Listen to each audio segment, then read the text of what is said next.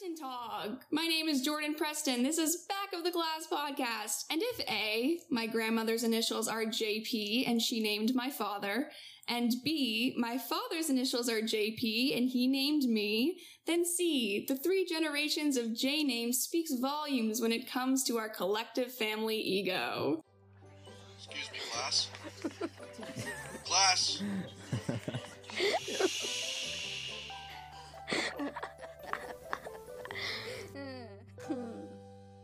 Joining me at the back of the class today is my dad, my literal father, the Jason Preston. Hi, Dad. Hi. How's it going? It's going. So interesting being at the back of the class with you. Yeah, it's been a long time since I've been at the back of the class.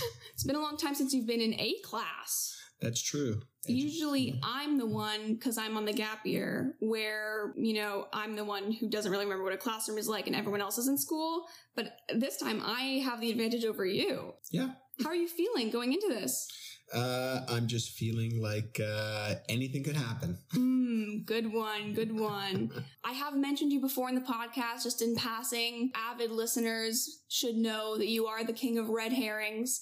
So maybe I'll catch you on some red herring fallacies today. You might. But we're not here. We're not here to put you through the ringer. That is not the intention today. We are here to simply have a conversation about something that I think you will be interested in. I've had you down for this topic. You're upset with me because I didn't tell you the topic ahead of time. Too bad. Sucks to suck. But I'm excited for today. Are you excited for today? Yeah. I should ask, because, it's been so long. You are old, but we won't say how old you are. Old man. Yeah. I've heard a lot of stories of you as a kid in school. They're probably not true. Well, you tell them, and then half the time the stories change, so possibly correct. But where did you sit in the class? What type of student were you? Yeah, for me, it was a little different because when I started my education, it was in Canada. It was in Quebec. And our family moved around. So not that we were running from the law or anything. Well, you were. No, not yet. But, your grandfather got transferred to a job in New York. So we ended up moving to New York. And that was when I was in 3rd grade. And so one of the significant things I remember when it came to education itself, when we left Montreal, I had just finished my times tables. And then when we arrived in New York, they were just starting their times tables. And keep in mind, these are all in the public school system. We lived in New York for about 9 months. We left New York because Grandpa got transferred or got a new job in Texas. The next school year when I started, they were also starting their times. They had just started their times tables. So you would expect that I'd be really good at my times tables, but I'm not. That's why you were so hard on me when I had to learn my multiplication. You got me a, what are these called? Placemat? Placemats. You got me a placemat with all the 1 to 12. Still not very good at it, but you every morning breakfast before school, you quizzed me. You were look down at that placemat while you eat your Cheerios and tell me what 8 times 7 is. Yeah. Well, it was all about drill and kill, right? Going back to elementary, it's too long. It's too long ago for me to remember it. Right. Except the times that I do remember when I was in the classroom, it was either at the back or right at the front because the educator, teacher, whoever it was, insisted that I sit up there in order to keep an eye on me. Mm-hmm. Yep. Was it the same? High school teachers don't really do that because they're meant to kind of let you take more of an independent course. And if you fail, you fail. And that's kind of the approach that most high school teachers take. Yeah. So things must have changed there somewhat. Once I was in high school, it was in Texas. It was in the States, and their education system is terrible to begin with. There's a lot of distractions, and being that you come from a bloodline of ADHD, I just didn't have the interest. And like you said, in high school, the teachers would step back and they would let you fall. And hopefully in a good system, they would be the safety net to catch you and then pull you back and give you some tools as to how to learn. But in the public system, that didn't work. So for the most part, I don't remember even going to many classes. How I graduated?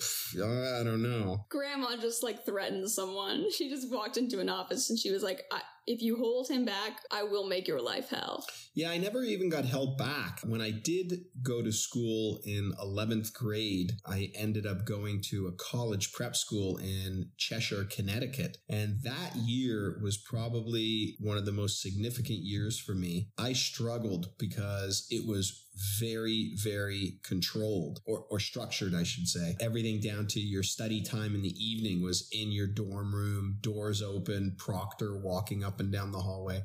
And I mean, I mastered sitting at my desk and sleeping, like in the sitting position. But it came back to me when I didn't have the work done. Because those teachers and professors actually did exercise their right as a safety net and got me the help. So as much as I struggled with D's, I learned more in that 1 year than I think I learned in the whole education system in Texas. Here we go. We just had a perfect monologue, short speech about the benefits of actually good teachers who care about their students. And then second up question, what is your experience with philosophy? Oh, with philosophy? Well, philosophically speaking. Yeah. None other. We don't do anything other than that here. Yeah. I didn't take any formal philosophy courses but I believe that, going through high school, one of the things that I learned was I never really followed the path of others. I always looked within myself and said, okay, what makes sense? What doesn't? And that comes to a lot of the things and where I am now with my business, with my personal life. And it has to do with creative problem solving and just looking at what's in front of you, what the options are. Once you choose those options before you do them, what the outcome will be or could be. From what I gather from that sentence, and then also just knowing you, is that you've figured out at kind of a younger age than most people your own personal philosophy. And you happen to have a lot of the skills that philosophy needs. To study philosophy, to be a philosophical person, it is all about thinking. And there's not one way to think properly. But most youth, most adolescents don't even realize how important finding a method of thought is. Well, when you're talking about that, one of the things that comes to mind for me is back when I was growing up, we didn't have escape rooms, right? Like the games that you would go and you would entrench yourself into a game where you're living it. Depending on what game you go to, the different games or puzzles, in most cases, they all use a different method of thinking. You can have a group of 4 people and they can go into a room to try to solve the puzzle. They're using a certain theory to get from A to B. And then you go into the next puzzle and that theory will not work in that room because whether it's anagrams or whatever it might be, you're not going to get there because it's a completely different train of thought. And I know you're a big fan of escape rooms. Fun fact for everyone listening, my father has built escape rooms. To clarify, I've been hired by companies that have escape rooms to go in and take the stories that they have, like with a Jeep, you jack it up, or a vehicle, you'd soup it up. They come to us and said, okay, here is our storyline. So I didn't create the storyline. Right. You can figure out one way of thinking and one way of processing and analyzing something, and then you're going to try and use that in the room next door, and it's just not going to work. You're going to need a different way of thinking about it. That is the benefit of studying philosophy, especially at an earlier age, because you're training your brain be flexible with how you wrap your head around things. And that's life. Good one, Dad. That's more epistemology, because we're on the season of ethics, but that was a great epistemological... Is that a word? I just made it a word. I'm sure it is, but it's a stupid word if it is. Right. Speaking of random things that we've covered in other seasons, did you like my syllogism that I started off with? The one about the ego in our family? Well, so. You don't think it's accurate? No, I don't think that me being named JP had to do with your grandmother's ego.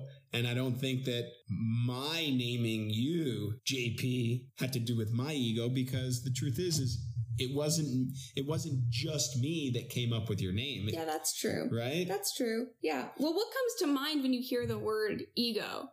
Is that a word you hear a lot? No, not at all. Do you have any emotional connection to it? When I hear ego, I think of like a Eggo. Oh. An Eggo waffle. That's quite funny, yeah. Well, that would make sense too. Yeah. That would be connecting the words. Yeah. You don't resonate at all with the word ego? No. No? I feel like, and I say this from a place of absolute love and kindness. Yeah, let's hear it. And I say this as your daughter who... Is this a roast? No, who is completely aware of the fact that I am so much like you. Yeah. I think that your personality, like mine, can often be... It's easy for people to think that you and I have a big ego. People that are on the outside, right? Not really friends, but acquaintance situations based on their perspective of you or of me or of the combination of the two, that we're egotistical. Yes. Just because this sentence here alone is going to make me sound egotistical to someone who doesn't know me. We have a lot of knowledge and we like to share it with everyone.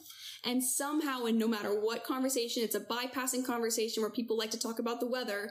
We find ways we want to teach people something. Oh, I happen to know something about that. And I'll tell you right now. And hearing that repetitively can make someone think like they just always want to share what they know. It's all about them. Got it. I look at it from a perspective of semantics. Is it that it's an ego or is it something else? Is it confidence? Well, good. Really good that you brought up semantics. I actually have the definition of ego right here. Definition of ego is a person's sense of self-esteem or self-importance.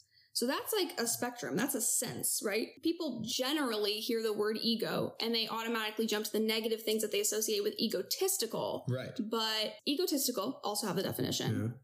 Excessively conceited or absorbed in oneself. But in reality, the word ego alone doesn't have anything to do with those negative characteristic traits. It's just a way to measure your sense of self-importance, which is important. Everyone needs to have a sense of self-importance. That's how you figure out your confidence level or things like that. And the reason why I bring that all up today is because we are going to be discussing the ethical consequentialist normative theory called egoism. Oh my goodness. Woohoo! There's a lot of big words in there. Well, egoism is actually the shortest word. Yeah. So lucky you.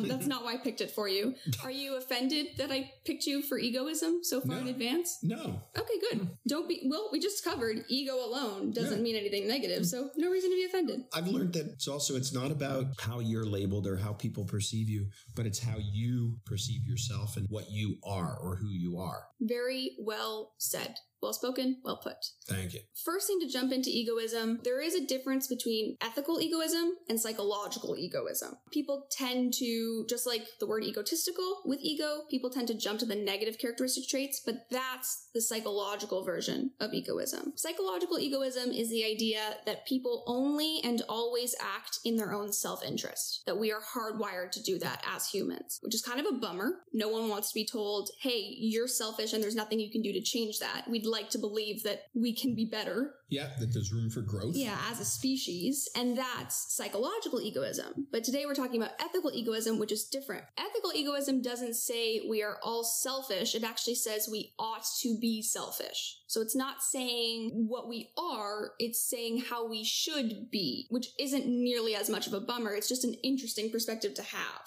Yeah. Because just a reminder, egoism, normative ethical theory, which means it's all about how we should live in order to live a good life. It's a hypothetical of if the world looked this way and we acted in this way, things would be better. Right. This season, we are looking at consequential theories, meaning any theory we look at will judge a person's actions as either right or wrong, depending on the result that the action creates. We've covered utilitarianism, which says an action is right if it results in the maximum goodness in a society. We've covered hedonism, which says an action is right if it results in maximum pleasure and minimal pain. And egoism says that an action is right if it maximizes good things for yourself. So because of this, egoism as a practice argues that in order to be a successful ethical person, you should always focus on doing the things that benefit you. Does it go on from there, or is it just, or is that it? You, period. Because I use that as a philosophy to live. Mm-hmm.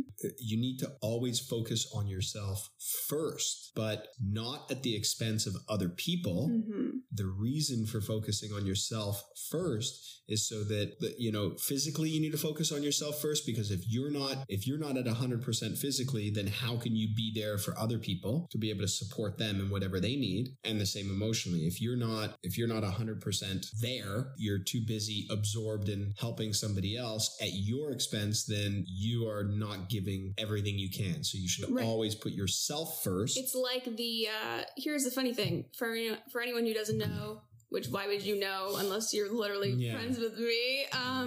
My dad worked at the airport for a really long time. We've been on a lot of airplanes together, and it's like the thing that you hear at the beginning of every airplane ride, which is, if the air masks come down, you assist yourself before you assist the person next to you, whether that's a child, a pregnant person, or someone who's incapable of doing it themselves.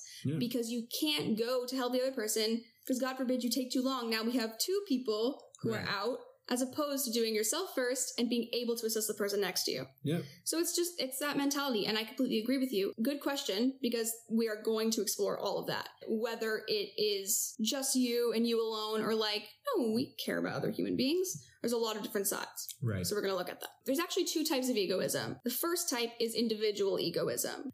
This is the idea that everyone should do. So everyone in the world should do what's best for me. Any action that you make, Dad, is right only if it serves my, Jordan Preston's, interests. That's individual egoism. This is very much a solipsist idea. Solipsism, big word. Not going to dive into a whole other unit, but solipsism is it's a philosophical theory that I am the only thing that exists. If you were a solipsist, you'd think Jason Preston is the only thing that exists.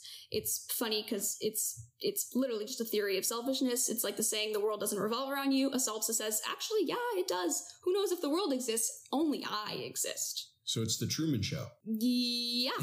Yeah. Except at the end, Truman finds out. But during the beginning half, it's the Truman Show. Only I exist. The idea that in order to make the right decision and to avoid the wrong one, everybody in the world must do what's best for me. That means that I'm the measurement for right and wrong. So in order to differentiate right and wrong, you need me to be alive. So that means that ethics or morality dies when I die, which is illogical, in my opinion. The second type, I see as the more logical version of egoism, which is what we call universal egoism. So this one is the easier one to understand. It's the one that says everyone in the world should do what's best for themselves. That an action you take is right if it benefits you, and an action I take is right if it benefits me, and an action she takes is right if it benefits her, and so on and so forth. Every person for themselves. That's pretty much the motto in this one. And so from here on out, when I talk about egoism, I'm only referring to universal egoism. I also mentioned in the first episode of season 4 how every theory has its critics, and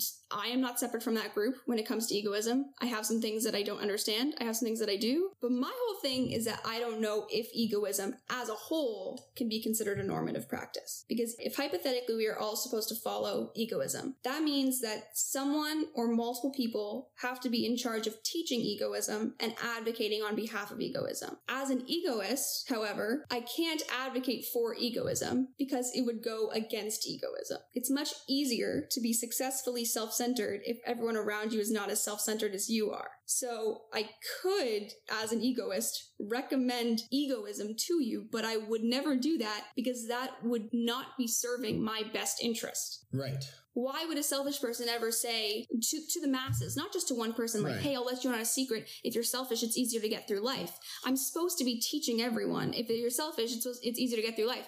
But it wouldn't make it easier for me as the selfish person. Right. But the thing is when you look at that theory, it's not so much about because when you talk about, and this can go on a complete tangent, when you talk about sharing that information with somebody, you're teaching somebody, the first thought that you have is you're out there and you're teaching them or sharing it with them directly, not indirectly.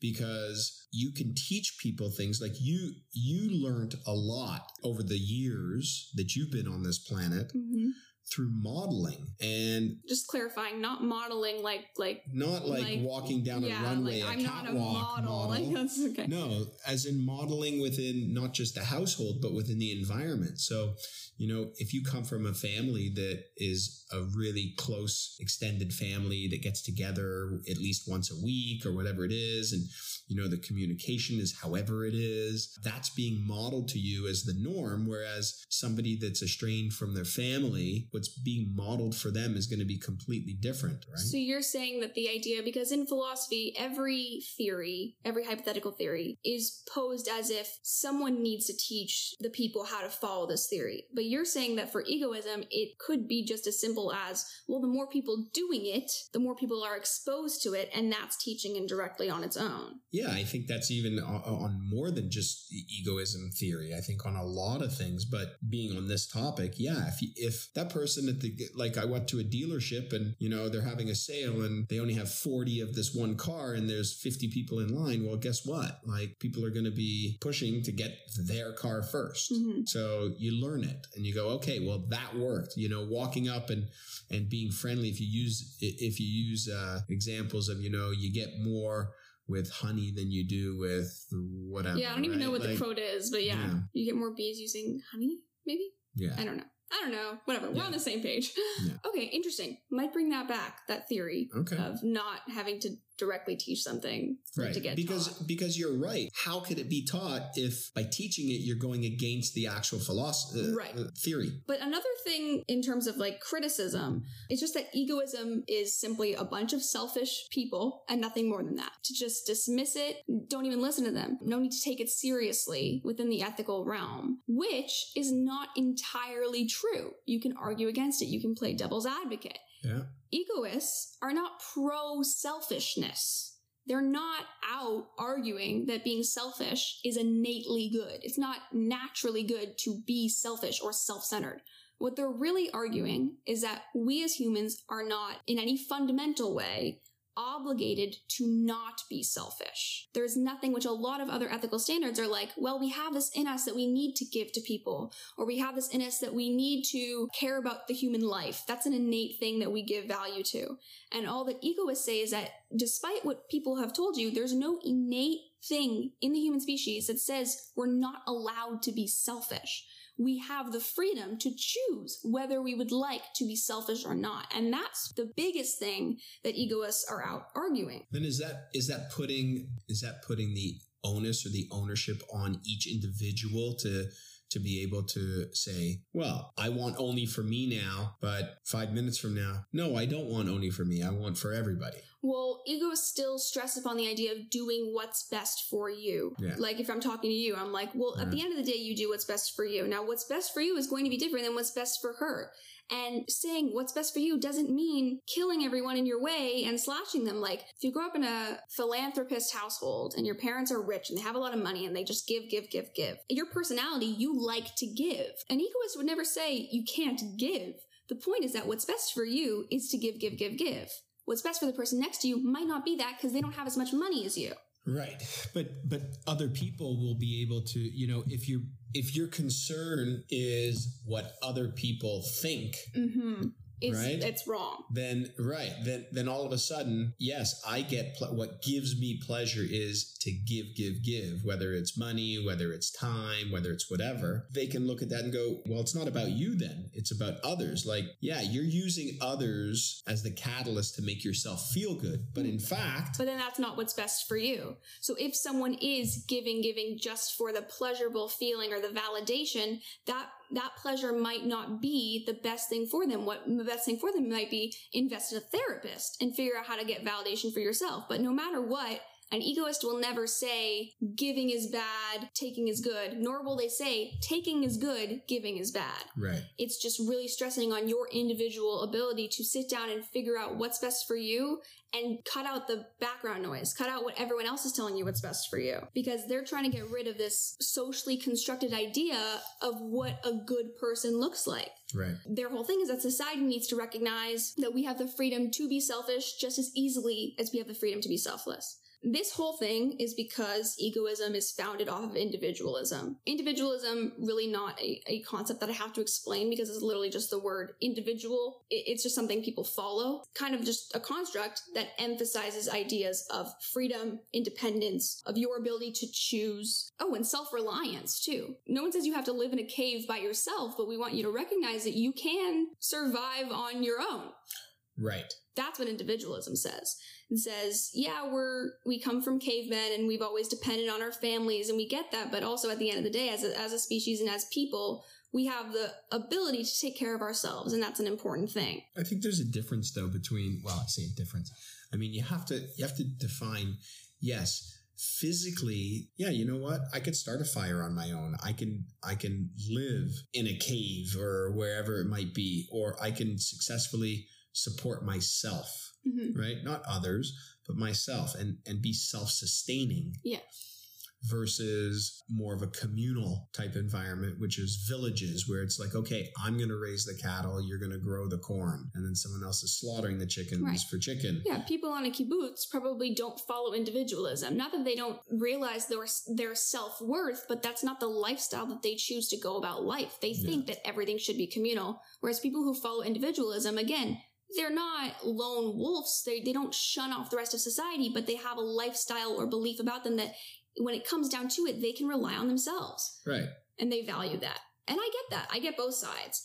And individualism is responsible for a lot of things. It's responsible for feeding into the creation of like political concepts like libertarianism, like anarchism, which is just, the word anarchy. You can picture what I mean by anarchism. Because of that, knowing the connection that individualism has to egoism, it's not surprising that egoism has a large effect on politics, on social, cultures, on stuff like that, which is kind of good and bad. So we're going to touch on the good and bad. You ready? Yeah, let's do it. Okay. You look dead behind your eyes. I know. I'm so tired. Okay. So here's the good news. Okay. Individualism fights against almost all scenarios where an institution limits a person's choice. So whether that's the government limiting your choice or really any group, like it could apply to general society having some sort of way on what you can or cannot do. Individualism says, no, we're not about that. So in the same way, individualism is also against the idea of religions or traditions being used to interfere with an individual's freedom of choice. Because we live in Canada, we do talk about Canada, but for the most part, we're talking about Western society, we're talking about North America, because we hear about the US all the time. And you think about the amount of controversy around freedom of choice, freedom to do what you want to do. Yeah. Carry your gun. Yeah. That, everything in it. Right. And I hear that and I think that it's a good thing because my mind immediately goes to the conversation around pro-life or pro-choice. Because here's what I think, and I don't think I'm being controversial when I say this. Okay. I happen to know more than 3 women, not teenagers, not people my age, women who have either had kids or of the age where they could have had kids, who are pro-choice but would never get an abortion themselves, right? Whether that is for religious reasons, spiritual, cultural, emotional, it doesn't matter. The idea still behind pro-choice is that you have a choice. Right. Whereas pro-life is limiting individuals' choice based on your personal belief. Whereas if you were put in that scenario, if we were all pro-choice, you would have the choice to not get an abortion. Correct. So when I hear this specific thing about individualism and how it feeds into egoism, right? Do what's best for you. That entire philosophy, you always do what's best for you. I think, yeah, this is a good thing because at the end of the day, people shouldn't be held back in their actions by other people's beliefs from different groups. Again, as long as it's not at somebody else's expense. Right. Well, lots of pro-life people would say that's at a baby's expense. Right. So then you get into the whole debate of, is a fetus a baby? Yeah. Right. And I think that, as far as the pros and cons go, somebody that was arguing that you shouldn't have the ability to choose for yourself, they'd say, it's not about what's right for you, what's best for you versus the baby. Yeah. Yeah. So there's bad aspects to it too. So this is how we get to when you take that kind of almost identical thought process and just tweak it a little bit, or someone hears that and in their mind, they just tweak it a little bit. The same principles that we just use to say, pro-choice is important in other aspects other than abortion. Just pro-choice. I'm pro-choice. that can be skewed to argue things from the other side as well that I don't necessarily agree with, right? You brought up, gun laws, stuff like that. Right. There's like an element of like, well, if I was going to follow individualism, if I was going to follow egoism, then yeah, the government shouldn't be able to limit what choice of gun I get to purchase. I think to myself, yeah, the government should be able to limit the choice of gun you get to purchase, because what on earth do you need a military rifle to if all you're doing is shooting a bear every year? That's where, as long as it's not at the expense of somebody else, right? Of others, and it doesn't have to be another individual. It could be other animals. It could be, let's say that you just bought a house, or you bought a property and there's a house on it, and the idea is it's like, okay, well, I got this property and I have this great idea. I want to build this really grandiose house, blah blah blah. But in order to do that, you have to dig down. You notice that your next door neighbor has this huge 100-year-old willow tree, and it just so happens that the roots are all on your property. And the minute you start to dig, you're going to kill that willow tree. Mm-hmm. So by law, in Canada anyways, and I think most places, most people would think of this as a logical thought pattern, but the roots are on my property, therefore they're mine, and I have a choice to cut them. The outcome to that is now you are infringing upon someone else's happiness / what they want. But you're doing what's best for you, which an egoist would say, well, slightly. We'll get into whether that hypothetical you're actually doing what's best for you, because you need to think more down the line. How important is your relationship with your neighbor?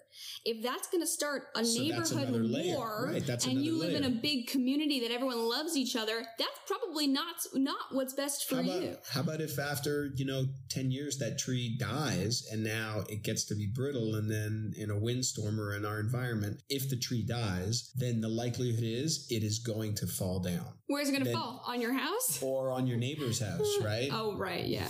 If it's do what's best for you, is it do what's best for you in the moment? Or no, do what's best for you? But people might... People go to in the moment versus do what's best for you in the long run. I just think a lot of people who skew things or who are on the opposite side don't think about it all that much. Yeah. Like, who knows? Right. But egoism, hey, do what's best for you. And a lot of people aren't thinking in the future, or they have skewed senses of reality, which is why I want to bring up libertarianism, anarchism, two political concepts that argue and defend the idea that, it's completely unethical to prohibit individuals from exercising their freedom to choose what action to take. Any political system likes to look at things as black and white when they probably shouldn't, right?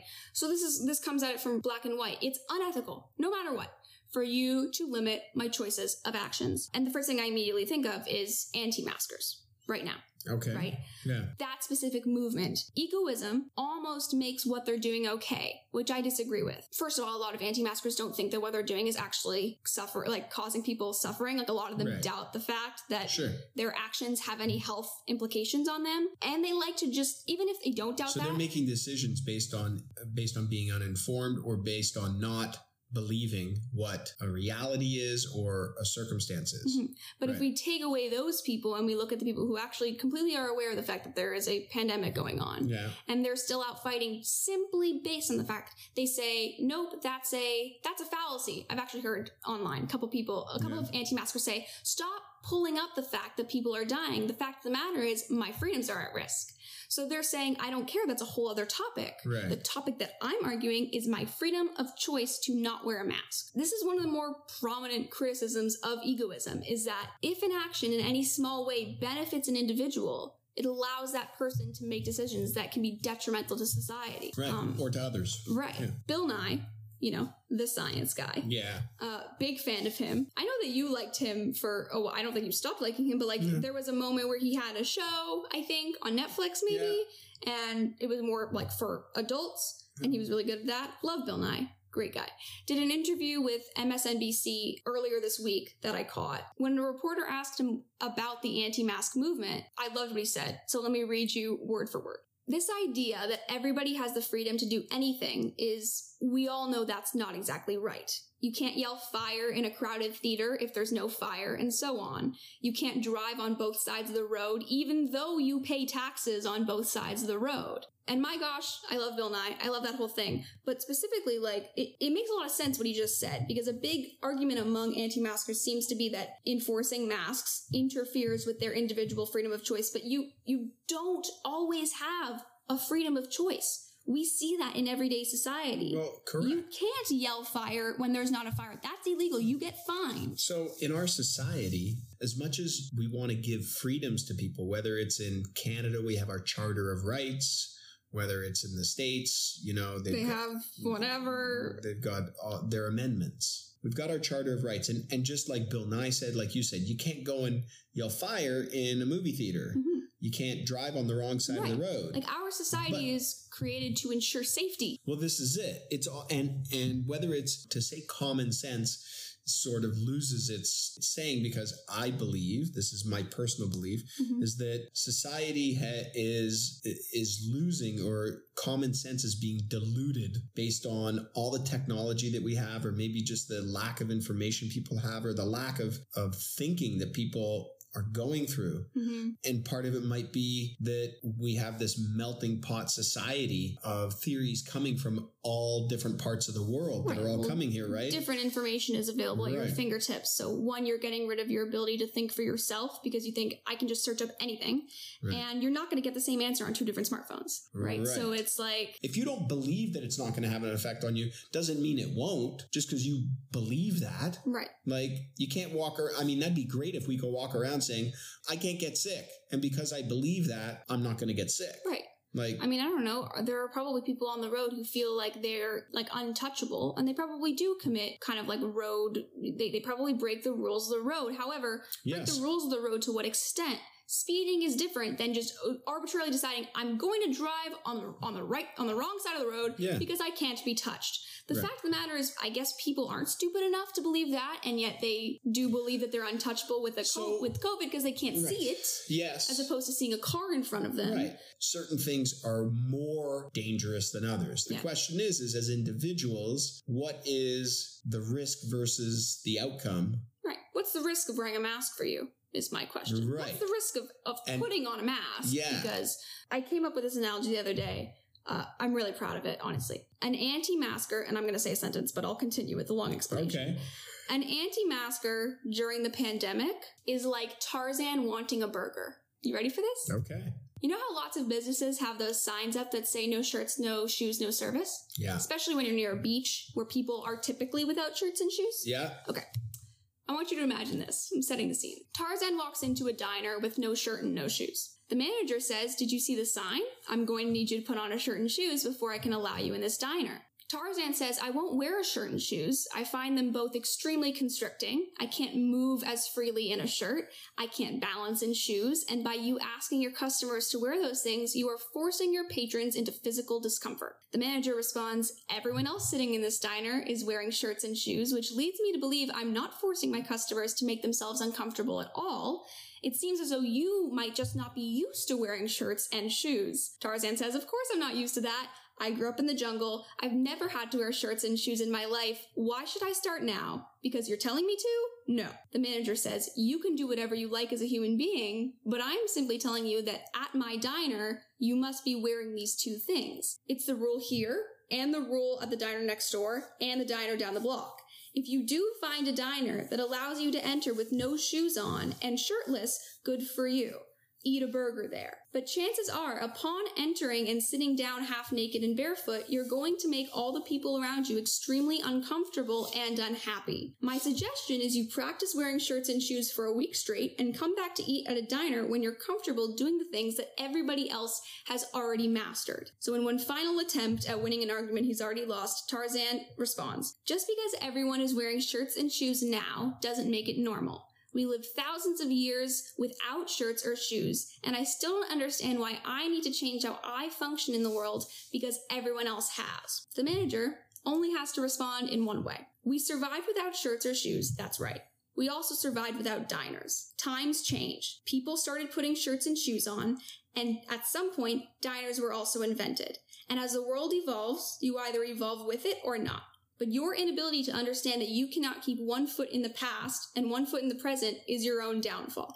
If you'd like to experience the benefits of a modern age society, which includes restaurants, movie theaters, airplanes, you must wear shirts and shoes.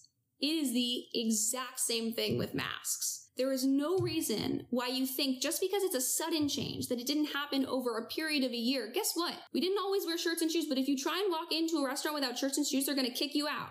We didn't always wear masks, but if you try and walk into a restaurant without a mask, they're going to kick you out. And maybe there are restaurant owners who are breaking the rules. Go there. Have a blast. But you can't get upset with society for changing. Because the fact of the matter is the government isn't forcing you to wear a mask. We're not.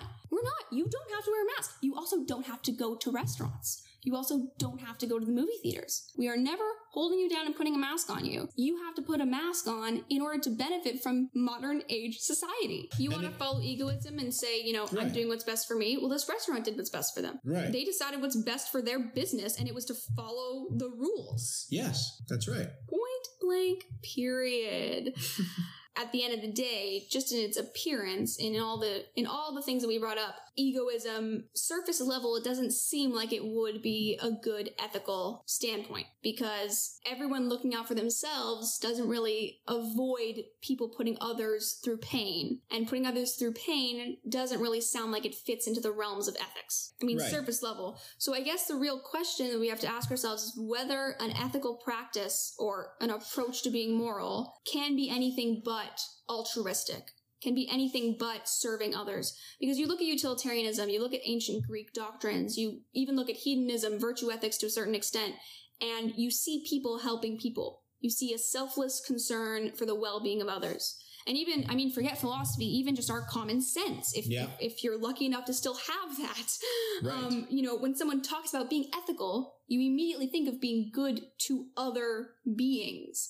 So do you need to serve the people around you in order to be a good person? True egoists say, no, you don't need to serve others, but you probably, in most circumstances, should serve others in order to serve yourself. The rationale behind this is based on the idea of basic human cooperation. Again, we're not lone wolves. We're not hermit crabs. Everyone needs other people to cooperate with them in order to get anything done. Our success depends on the involvement of others. Not necessarily the help, the involvement, the cooperation. If it's in my best interest to build myself a boat, for whatever reason, we're not even going to question it. If it's in my best interest to build a boat, I can build that boat on my own. I'm not saying I need others to help me. What I'm saying is you need their cooperation. Because the opposite of cooperation is opposition. That's people fighting against it. What about just complacency, though?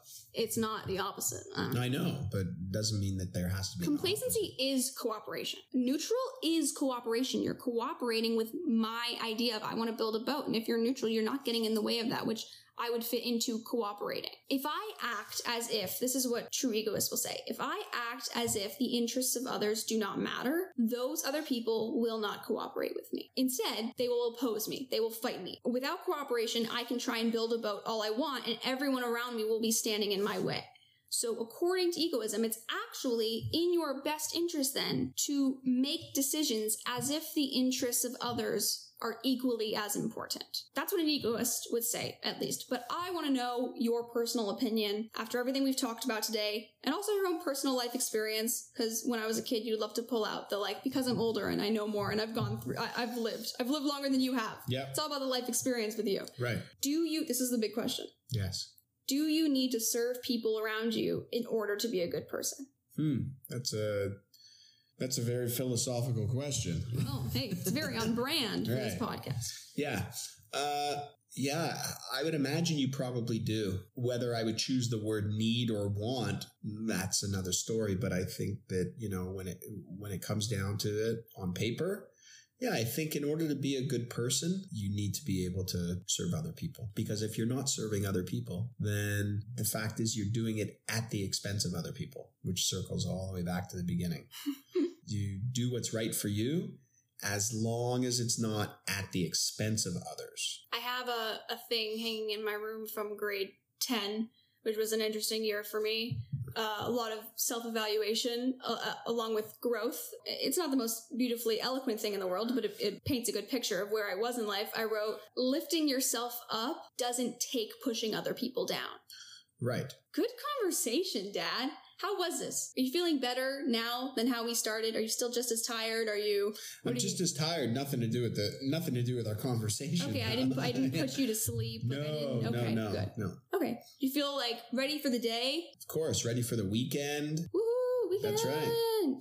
This will be coming out on a Monday, but woohoo, weekend! Why is this coming out on a Monday when all the rest of them come out on Fridays? Wow. Fake fan. I changed to Monday like a couple weeks ago. Okay, edit this one out. No, we're keeping it. You're going to know now. Hey, it's your first time back in a classroom. This is a pretty good experience. Yeah. For your first time back. Oh, yeah. You know, from all the classes that you missed in high school. I didn't feel any pressure. See? You're not getting graded. Turns out you were getting graded. I've been testing you this entire time. Well, good job. Well, I guess this is circling back to I really don't give a shit what other people think. Good. As long as I'm doing the right thing, and if everybody were to go through life just thinking before they do, what's the right thing? Not necessarily in the moment, but in the big picture. Dad, is there anything you'd like to plug before we go? Oh my gosh. Everybody go get vaccinated. Doesn't matter what vaccine you get. Just go get vaccinated. And enjoy life to the fullest, as long as it's not at other people's expense. Nice comeback. Nice tie around. Listeners, thank you so much for listening. My name is Jordan Preston. This has been the Back of the Class podcast with my dad. So quirky. And if you do need to serve the people around you in order to be a good person, and B, I'm planning on becoming a server at a restaurant soon, then C, my job description is going to be being a good person. Excuse me, class. Class.